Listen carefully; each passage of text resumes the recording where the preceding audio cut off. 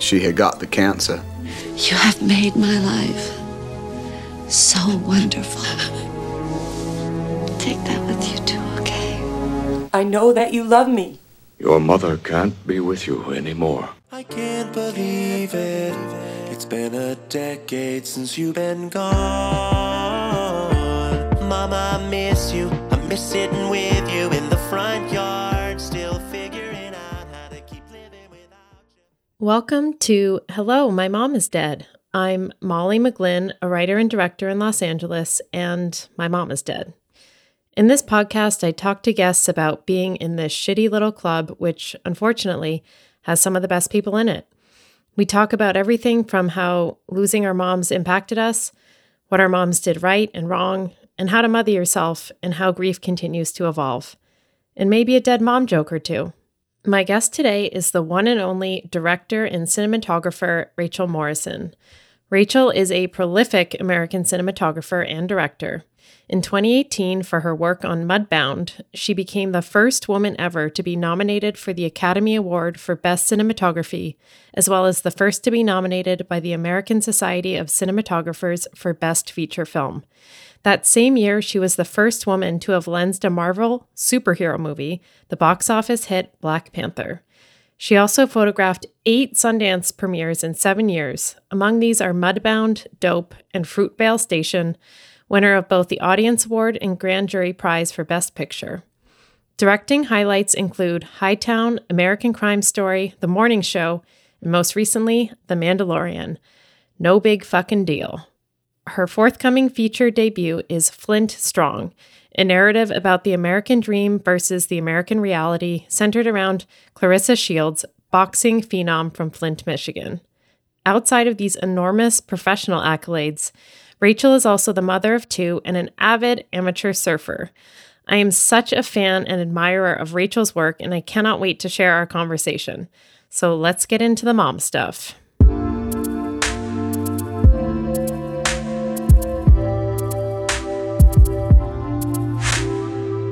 So, welcome, Rachel. Thank you so much for being here. Thank you for having me. Where are you right now? I'm actually in Mexico City. I'm shooting a commercial, but I have today off, so this worked out well. Very lucky day for me. So I have followed and admired your work for years and have looked up to you as a fearless, talented, trailblazing woman in film. But we are not here to talk shop today. We are here because our moms are dead. So womp womp. Yeah, exactly. So I'm starting off these episodes by reading the guest's mom's obituary, and we were emailing a little bit before this, and you had no luck finding it online, but I ended up finding a Boston Globe newspaper copy of your mom Amy's obituary online. Oh my goodness, that's impressive. Yeah, it's really CIA level free trial newspapers.com. Oh, okay. I was going to say they need to give you your detective badge. Yeah. So I'll start off by reading your mom Amy's obituary, if that's okay. Please. Okay. Amy L. Morrison, 56, was psychiatric social warrior. Amy Morrison, a psychiatric social worker, died Sunday in her home in Cambridge. She was 56. Mrs. Morrison was born in Brooklyn, New York, and graduated from Brooklyn College. She earned a master's degree in social work at Columbia University before moving to Cambridge in 1963. Mrs. Morrison battled breast cancer for 11 years. She faced her disease directly and published her observations about practicing psychotherapy while living with a life-threatening illness. She was a founding member of the Massachusetts Breast Cancer Coalition and was active in organizing and planning the group's educational, fundraising, and legislative activities. She was instrumental in the founding of the Atrium School in Watertown and served for many years on its board of directors. She leaves her husband Andrew, daughter Rachel Morrison of Cambridge, her mother Etta Seiden of Brookline, and a sister Ricky Gardner of New Rochelle, New York. A funeral service and burial will be held at 10 a.m. tomorrow in Mount Auburn Cemetery in Cambridge. Wow. How does that feel hearing that back? It brings up a lot of things. I mean, I'm in a unique other club, which is my father is also dead. So, and I have no brothers and sisters. And so I'm in I don't know if you can still be considered an orphan as an adult, but I'm in the sad orphan club. And so I don't have a lot of answers to a lot of things. My mother's sister is actually still alive. She's 90, which is amazing. But, because she didn't live near us, even that, like, I can't, we'll get to this, I'm sure. But like, as I wonder about my own kids and what, how they may remind somebody of me as a child, like she wasn't close enough to us to be able to answer those questions. But like, forgot I forgot a number of things. I forgot that my mom had gone to Columbia University, and I guess the rest of it was, I knew and was very proud of the fact that she'd helped start this school, which is still exists and is now, we started with a class of 4 and now it's like a full-fledged, goes through middle school, still exists in Cambridge. But yeah, I don't know. It's wild to hear again, I guess. When I found this morning, I mean, she sounds so impressive as a woman. And my mom died when I was 21, but she was a therapist, also died of metastatic breast cancer. So it's like, okay, we have that similarity. How old were you when she died? I was 15. I was a sophomore in high school. Yeah, it sucked. Do you remember who wrote the obituary? Was it your dad or? I don't remember. The other thing that I had mentioned when we first talked about this is I have a pretty foggy memory about a lot of things, like listening to your first guest and how clearly each of you recalled, like, even the things you were wearing when your mother's died, like, call it self-preservation. But my memory is much more blurry. My whole sort of childhood. My mom, to be fair, was first diagnosed when I was 4 and was, wrestling with breast cancer in various states and went into remission, on 2 different occasions. So I guess she was diagnosed when I was 4 and then remission and then 7 or 8 and then remission and then back when I was 13. And so I think there's just there's some blurring of details to, I don't know, to get to where I am now, I guess. But that said, she was healthy a lot in the in-between, and she was a warrior. Like, I think maybe what your takeaway from the bit, hearing that back, was a reminder, like, she was impressive and doing all the things and active, protesting the war and war in general and involved on the board for breast cancer awareness. And I just remember wearing a pin that used to say 1 and 9, and then the 9 had been crossed out and it said 1 and 8. And, active politically, active with work, loved her work, and also very honest about what she was wrestling with. Like, I think she really led with honesty. Like, when people asked her how she was doing, she'd be like, fine, but I'm dying of cancer. Other than that, it's great. And she lived her life really sort of honestly. In the obit, it mentioned her publishing observations about practicing psychotherapy while living with cancer. Have you read any of those? Yeah, it's the one thing that comes up when you Google her name, by virtue of the fact she died before most things were public and internet was prevalent. But it's really, I think it also represents how candid she was and how she led her life with chutzpah, I guess the Yiddish word, but also transparency. And I think it is interesting. It took me years to go to therapy. I think because I had therapist parents who always offered, I was I don't need therapy, I'm good. And then finally now as an adult, it's like, even having a therapist recently who decided to retire early after the pandemic, it's like, that's such a close and profound relationship.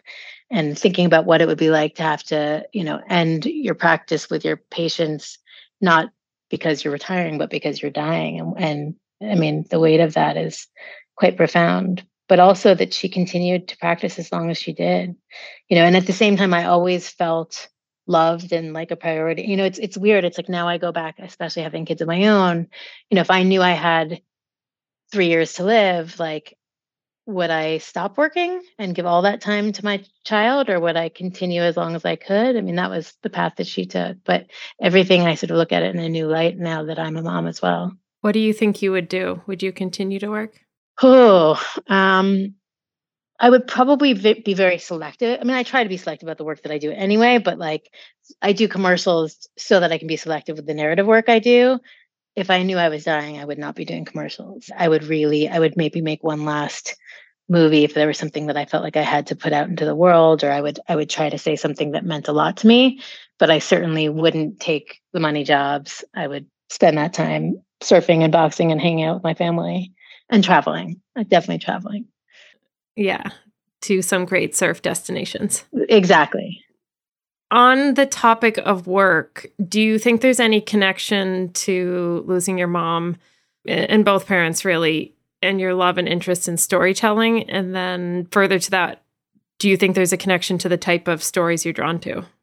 Absolutely is the answer. Once I sort of went back and psychoanalyzed my own trajectory, I would say that my early interest in photography most likely stemmed from an attempt to freeze time. I mean, I was trying to capture the healthy moments, the happy moments. I mean, there are family photos with me at the helm dating back to when I was probably 4 or 5, like pointing up at my parents or whatever. So I think I got into photography because it felt like I could preserve something. And then I developed a real love for it. So that certainly, and cinematography and storytelling and all of these things. I also was that kid. I mean, losing a parent in high school, like I was in the dark room listening to all kinds of depressing music and wrestling with all of the emotion. I think photography was really wonderful for that. Me, dark music, and maybe one other person in the room. But yeah, and then in terms of the stories that I tell, I mean, look, I always say that I would trade anything to have my mother back and my father back. But like, I am who I am because of what I've been through. And I think for better or for worse, that's informed even the decisions around what work I do. Like I have this also for better for worse, this incredibly high threshold for pain myself. Like if somebody's not dead or dying, I barely can register something as pain. And so when I look at stories, I look at things that I emotional in some way, additive in some way. I mean, I feel like I approach my whole life with this real awareness of mortality and like, how do I want to live my life? What do I want to put out into the universe? And so, yeah, I think it affects the stories that I tell as well. And the other thing, just full transparency, is my dad was the unhealthy one. My mom just got sick or sooner or more terminally. So I think I was wrestling with a lot of issues around health and mortality since a stupidly early age. Have you read Motherless Daughters?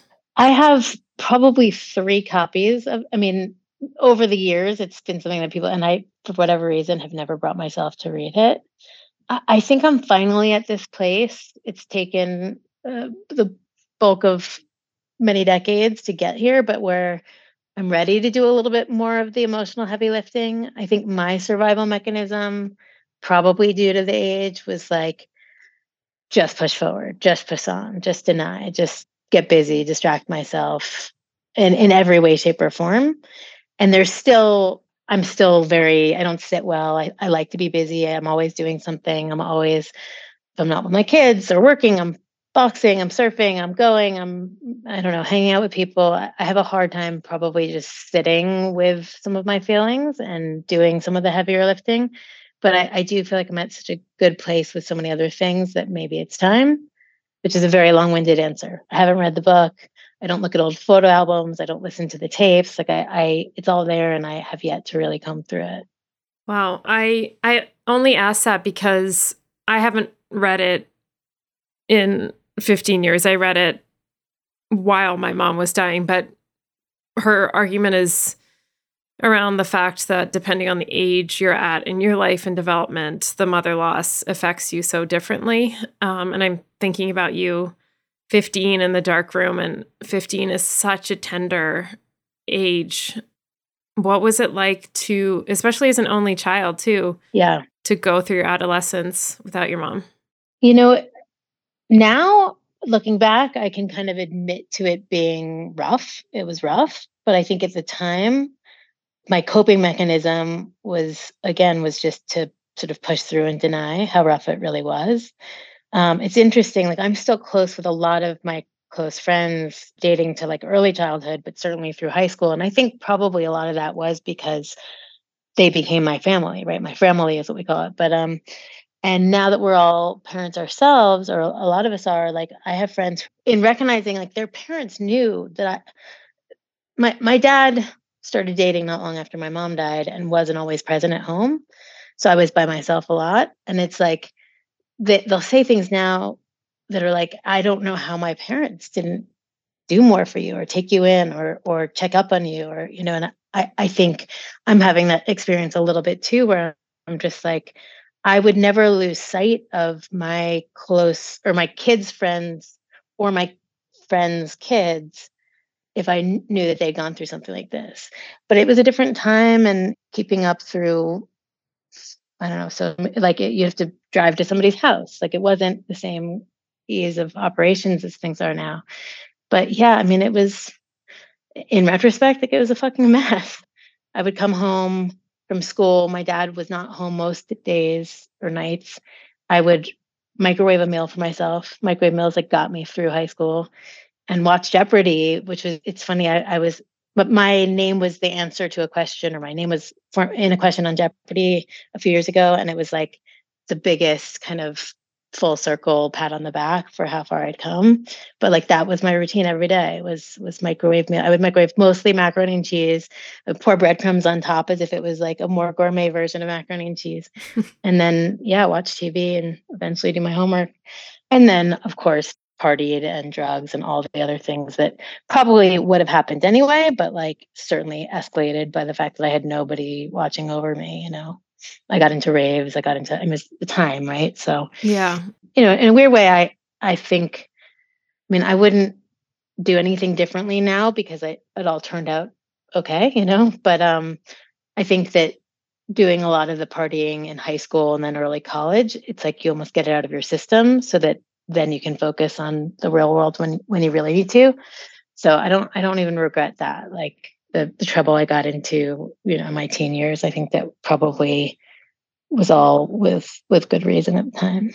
I wish I got it out of my system. I've 37 now. I've been sober for about 15 months and change now. So yeah, there is some stuff for me to work through, but the party did not stop for me for a while. You seem like, probably to your friends' families, that you are so competent. You seem that you were projecting that. And I think something else I remember reading from Motherless Daughters is the tendency to become an overachiever. It's, you know, the reaction is to overachieve or, you know, underachieve, really fall into addiction or whatever. I think it's fascinating because it's true. If you look at so many leaders over time, celebrities, like athletes, and there really is this like statistically high number of either trauma or loss, right? And it's like, yeah, I don't know what it is that then the reaction is to go high or go low. And I think for a lot of people, you go low for a little bit and then you come out of it and go high. But yeah, I think the overachieving was definitely my coping mechanism once I got past the drugs and partying. Yeah, I don't know if it's similar for you, but for me, it kind of never feels enough. You know, there's such a spiritual or existential void. You kind of think with the next achievement or the next thing that you do that'll somehow feel better. I'm reading this Gabor Mate book right now called The Myth of Normal, about trauma, illness, and healing in our toxic culture. You know, he's talking about this personality type that has a high threshold for pain that you were saying, and you push, but because you actually sometimes are not aware of how you're feeling, because that was your coping strategy at that time, was to disconnect with how you were feeling. And I think sometimes, you know, I'm been grateful in my career up until this point, and there's things that I've done that I'm proud of, but part of me wonders my pain tolerance and the endurance that I have. It's a little bit masochistic sometimes. Yeah. I feel the same way. I think that's why, like, just recently, I'm like, I think I need to unpack some of this shit so that I can get to a more reasonable place with pain and it's about like you start to martyr yourself and kind of it's funny. It's like I mean, this is very, very psychological and deep, but I think there's also this thing where it's like, it's not just if somebody else isn't dead or dying. Like if I'm not dead or dying, I'm fine. So no amount of emotional abuse or physical abuse, like I can barely register that, Yeah. It's interesting. When we were emailing you, you shared about your mom that she said, no matter what you believe, including if you think I can see you somehow, please don't make choices or live your life in fear of what I would think. Live your life for you. How has this affected the trajectory of your life choices?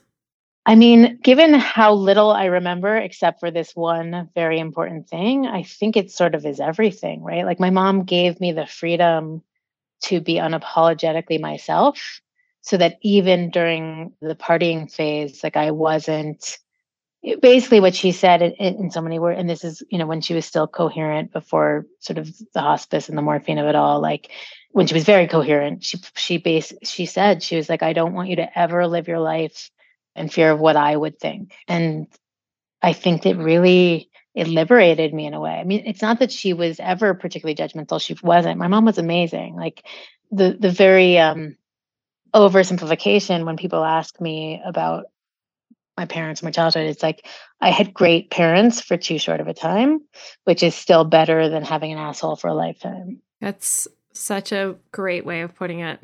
Yeah, I feel incredibly fortunate to have had the parents that I had, even though they wrestled with all kinds of health issues and ultimately succumbed to them.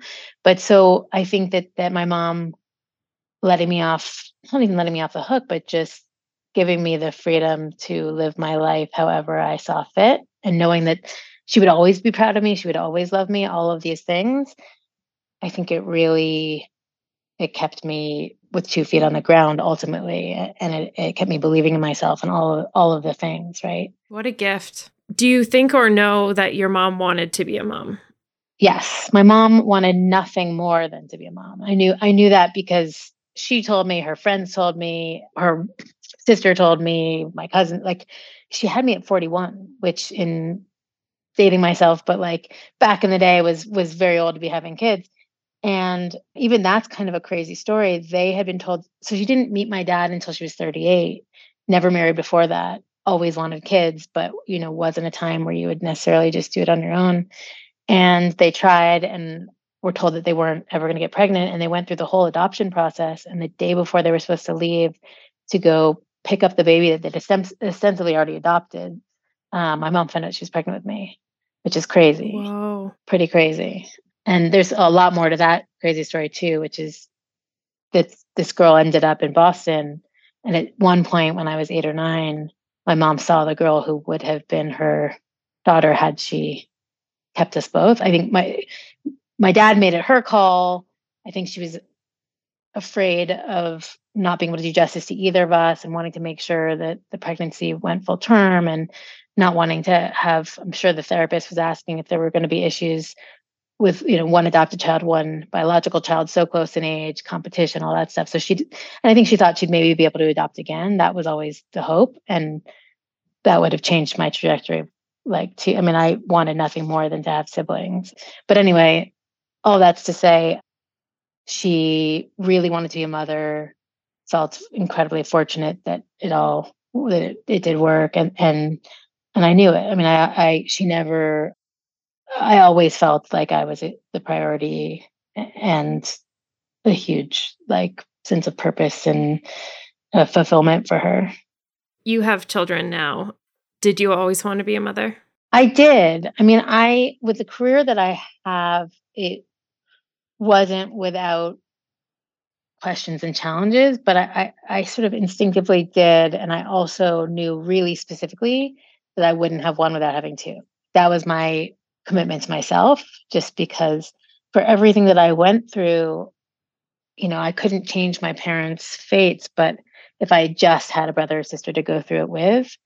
And, I talk to people all the time who don't get along with their brothers or sisters, who basically say just because you have a sibling doesn't guarantee that they're going to be family in the way that you're envisioning. But I just for myself, and I hope for my kids. Like I wanted that bond for them and that protection, and also just having a wider net of family. I mean, I think my parents sat me down when I was probably, must have been when I was like around 13. Maybe it was earlier than that. I can't remember. But and made me pick my guardians because it was very real that, you know, my dad had a host of other issues and my mom had terminal cancer, and so it was like there was a real possibility that I was going to need guardians before I was 18. And I picked my friend, of all the friends, I picked my friend who had divorced parents that were both remarried. And I think I was just casting the widest net. I was like, I'll take 4. Somebody's got to stay alive. Like that was my mentality at the time. It was just a numbers game. A little bit. Yeah. But anyway, yeah, no, I definitely wanted to be a parent. And I think for me too, it was a chance to create my own family. I mean, I'd been alone for so long that now we have a family again. That's so beautiful. Do you think about your own mortality differently or with more intensity being a mom? Interesting. I don't know if it's, I thought you were just going to say having lost a parent or something. Like mortality is my greatest nemesis and always has been. And I think that is, I mean, that maybe is the thing that leads people who are overachievers to overachieve, or like there's something about like, I try to live life hard, you know, I work hard, I play hard. I mean, I started surfing late in life, so I'm not great at it, but I surf hard, I box hard, I work hard, like all of these things. But it's really comes down to vitality, right? Like I try to live a very vital life. I try new things. I try to keep challenging myself. I try to keep growing. I try to make decisions on a whim. Like I last week, I bought a ticket on Monday to Fiji on a Thursday because 2 of my good friends were going on the surf trip. And I've been trying to kind of conceive it around my birthday, but the dates weren't lining up. And then I was like, fuck it. What am I doing? Like, I'm not working this week. It's still a birthday trip. Everybody will understand. I mean, it's not like I make a habit of leaving my family, you know, except for it's a fairly big, significant birthday. And I just went for it. And like, I don't know that many people who really throw themselves at life the way that I do, which I think is the best thing to have come out of sort of when I say I wouldn't be who I am without what I have been through. It's like, that's my response mechanism has been to like really try to make the best of every fucking moment. And so I think, yeah, kids probably upped the stakes, but it was already something that I was very acutely aware of. Maybe I guess more what you mean is like, am I aware of my own mortality in relation to them?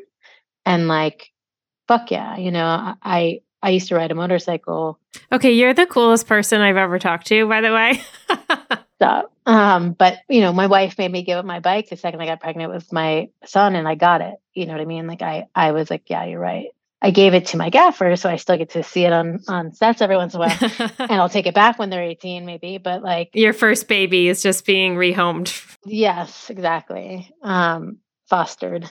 Yeah, I mean, I think I hope that they get more of me than I got, you know, years wise than I got from my parents. I pray that. This is a personal question. You don't have to answer it, but USC has a high risk screening program. So I'm getting mammograms and ultrasounds every 6 months. Do you do something similar? I do. I got the genetic testing and I don't have the gene, which is amazing, but we don't know if my mom had the gene. So I think it would be a little bit of a better conclusion if we knew she did and I didn't. I don't fully understand that, but yeah, I try to, I'm not always the best about it, but I try to go yearly, if not more than that, and do all the high risk stuff. Yeah, I always get a lump in my throat on those days. And, you know, I always tell I'm so fortunate and lucky to have insurance and access to this program. I'm Canadian, so previously to moving to Los Angeles, I was part of a similar high-risk screening program, and that's all free, you know? And there was a time when I was thinking about moving here of like, bigger picture, I have access to this free healthcare system. Yeah. And does moving to the US potentially mean I may miss something, so it became a lot bigger of a question than just moving to LA for work. But yeah, I feel like every time I go, I've had a couple of biopsies done, which they're not fun. It's extremely painful. But, it's like that, the couple days you're waiting, it's just like, fuck. Like, Yeah, it's scary. It's scary as fuck. I mean, I definitely, I had a scare, which is fine, but it went to, you go to a real dark place really fast because yeah. your experience of it is somebody who didn't make it out. Yeah. I have to like talk myself through it. When my mom was first diagnosed when I was 13, I think when they found the tumor, it was already stage 4. Mm. And she had breast implants in the 90s, and that had blocked, I think, some of the imaging. And, so there was a variety of circumstances. So I do have to remind myself, to people who are screening on a yearly basis, if they find something, hopefully it would be in its early stages. Yeah. And technology and science and all of that has come so far. I mean, I think when my mom was diagnosed, it was like back when, God forbid, anybody touch a woman's breast. It was like the first time I think they poked at it. Maybe they took the lump out. The second time they took one breast. And then, of course, it came back in the other one, and it was like, it was just, that wasn't the way, like people weren't as aggressive. I actually was really grateful to that article that Angelina Jolie put out years ago about like, if it doesn't look good, like fucking take your breath off, save your life, I could not agree more. Yeah. Yeah. And it is something that I think about a little bit. Like, I think everything now is in the context of being a mom myself, but I'm like, there are some things that don't add up. Like, why wasn't my mom more aggressive? I feel like she knew better, knowing what was at stake, knowing that it was me. Like, why didn't they insist on a full mastectomy the first time or a double mastectomy the second time? Like, I don't fully understand why they didn't take every possible precaution in the same way that, like, when my wife said, you have to give up your motorcycle, I was like, okay, I will. It's like, there are things like that don't fully add up, but it was a different time. So I don't know. I guess doctors who she trusted were advising her differently, maybe. I am very terrified of AI, but there was an Instagram post saying, I think it was in Denmark, AI was able to detect breast cancer like earlier than any other existing technology we have. So that was kind of cool. Oh, wow. Yeah. Don't understand it at all, but yeah. I don't either, but it's Instagram. So I read the headline and Right. No, superficially about that. But you mentioned that your mom, when she was dying, didn't really leave any roadmaps to your future. And you said that was really unlike her. Yeah. Why do you think that was? You're the detective, badge and all. You tell me. That's the one thing I can't, like, for the life of me, I cannot figure out. And I recently just talked to my cousin who was very close to my mom. And I was like, Val, do you think it's strange that my mom, she inscribed everything? She wrote pages and pages on birthday cards. Everything was really like poetic and beautiful and meaningful. And I was telling you, like, I have a tattoo of on my 5th birthday, she inscribed a copy of the Velveteen Rabbit. And it said, you're beautiful and so very true. I am realer because of you. And the tattoo just said, I'm realer because of you. But just, I was 5. I couldn't even read. And she's inscribing these books. And she wrote letters to me at camp, like multiple letters a week. I mean, she was very all about handwriting notes. And there's nothing. Like, this is somebody who knew she was dying for 3 years before she died, or before she got, too incapacitated to do anything. And like, no letter for my 18th birthday, no letter for my wedding day, like no letter to my future kids. And it doesn't add up. That is not like my mom. And so I said to my cousin, I was like, is that strange to you at all? And my cousin was like, oh, she must have written something. Like, have you looked everywhere?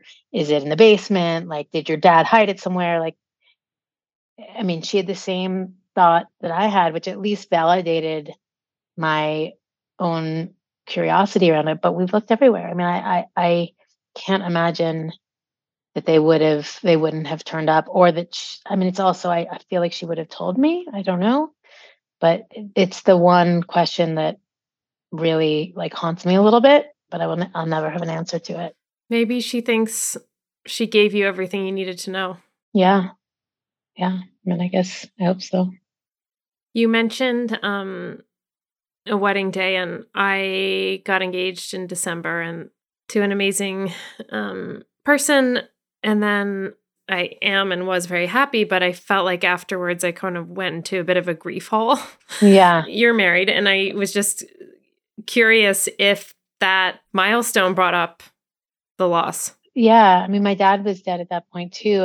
And the happiest moments are the ones that are tinged with that little bit of sadness, because you don't have the most important person or people in your life, up until now having kids, but like to celebrate those with you. I never felt particularly sad on like her death day or her birthday, but I would always get sad on my birthday because she used to love to celebrate my birthday. Like it was such a big deal to her, again, like having always wanted a kid, that like my birthday, she would pull out all the stops. So that's what made me think of her. And I think, yeah, I mean, even obviously as my career started to take off, knowing that my parents never got to see the films that I made, or even got to see that I turned out okay, or my kids. I mean, I take so much pleasure in my kids. I feel like I hit the kid lottery. And there is some part of me, I'm not particularly spiritual. I'm not particularly like, I don't really believe in karma. And at the same time, I feel like there's some part of both my turning out okay and my career turning out okay. I mean, that I think I was more in control of maybe, but like my kids are fucking awesome. And like, I feel like I hit the kid lottery in a way that like I had really great kid karma in my later life because I had such shit karma in my childhood, that like it's almost like somebody was looking out for me, or they were looking at, who knows. But yeah, sorry, I went on a tangent, but I do think my wedding and all these, like my first film that I was proud of and the birth of my kids, like those are the times that I really miss both my parents. Yeah, I feel that it's every joyful milestone comes with that bittersweetness, really, but at the same time, the joy and the pain coexisting is the ultimate human experience, and we're able to feel that so acutely. Yeah. But some days I'm like, I don't want this fucking wisdom. You just want your mom or your dad there. Yeah. Yeah. It's true. I mean, I remember feeling that a lot, like coming up, where I was just like, I trade it all in a heartbeat just to like have them back. Do you think your mom had any secrets? I'm sure she did. Also, just because now again, it's like now that my mom having me old means that like I'm just starting to hit the ages that she was when I was a kid and will continue. But it's like I look at myself and all of the complexities that their perception of me and the world that they know is so it's driving them to school and to soccer practice and it's so specific to them. And then I have this whole other life and world outside of them. And I'm sure that was the case for my parents too. That's the kind of thing that if your parents live into your adulthood, you then get to become friends too, and you get to talk about those things. And I never had that relationship because they died so young. But like, oh, I'm sure she had secrets. Is there a movie or a book that you think gets the dead mom thing right? I think I've pretty successfully avoided all of them. I'm definitely good idea. I'm ready to peel back those layers, but I've spent the bulk of my life since they died avoiding dealing with some of that stuff. So I was making a little like intro audio clip with like lines from famous movies with moms dying, and I YouTubed the scene in Bambi when the mom gets shot, and it was like my experience. I had a physical reaction to it. I was like, this is the worst clip I've ever fucking watched. Like, it was just awful. So don't watch Bambi is what I'm trying to say. Copy that. No Bambi. Isn't that, it's like every child, I mean, it's like every fairy tale or like Disney movie kind of starts with the parent dying, which I guess goes back to what we were speaking about is like it so formative that it forces you to go through something. Mm-hmm. Do you take extra steps to mother or parent yourself? I mean, it sounds like you're someone who's always on the go, always doing, but are you able to give yourself that nurturing? Yeah, I'm getting better at it. I did start going to therapy. It's been amazing. I highly recommend it. And I do things like taking a last minute trip to Fiji because I really need it. Surfing has been incredibly, it's a form of self care for me, and discovering that and just being in the ocean and getting out and carving out that time. I mean, even the drive time, because I live on the east side, but like listening to a podcast or listening to music or calling my friends, I would say I'm actually pretty good about carving out me time, but only recently. Like I think it's been maybe like so many people since the pandemic, where it's like we all sort of recalibrated our priorities. But yeah, I try to make a point of it. What would you say to 15-year-old Rachel in the dark room with the headphones? I think I would tell her that it was all going to be all right, and not just all right, that it was going to be amazing. Like I do feel incredibly fortunate, whether I carved this out for myself or whether there's karma or whether my parents are up there doing something, but like my life is pretty great. And my 15-year-old self was in such a different space that I think it probably would have been hard to fathom.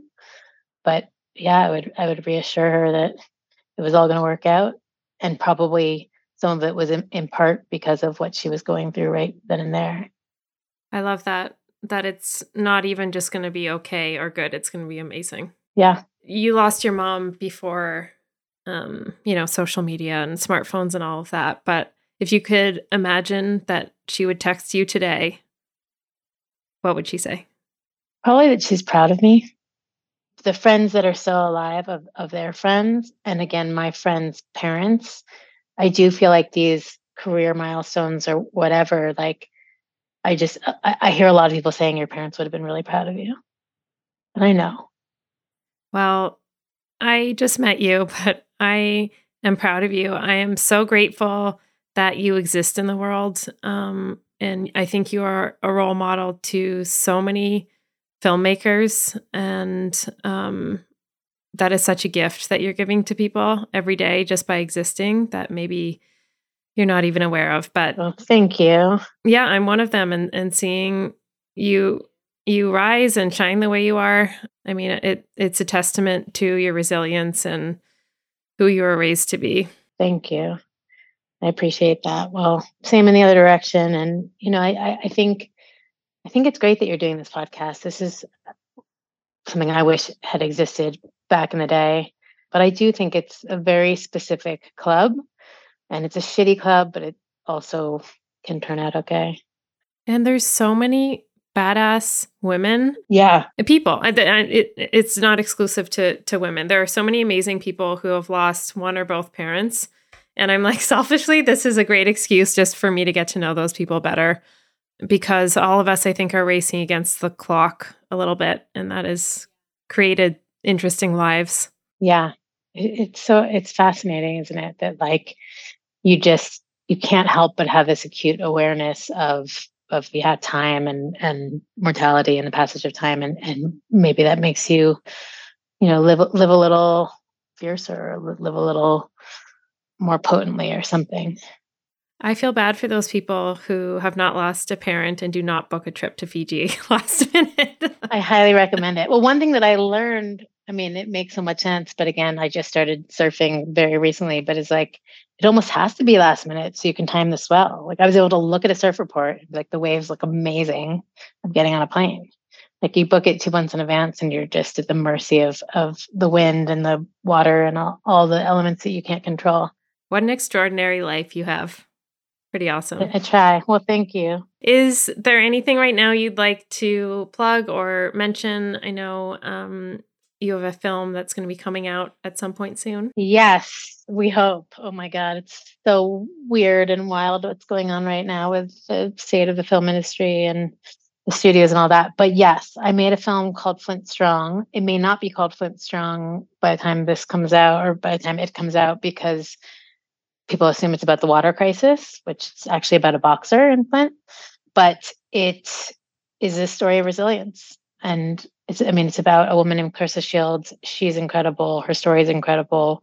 And I'm really proud of it. Like it took a lot for me, even trying to live a bold life. Like I have never come out from behind the camera, which I love shooting. I love being a cinematographer, but it to put yourself really front and center on something took a lot of courage that I had to grow into, I guess. But this is my work baby, and I'm really proud of it. And I think it has something to say that's additive in the world, which is again important to me, given life is short.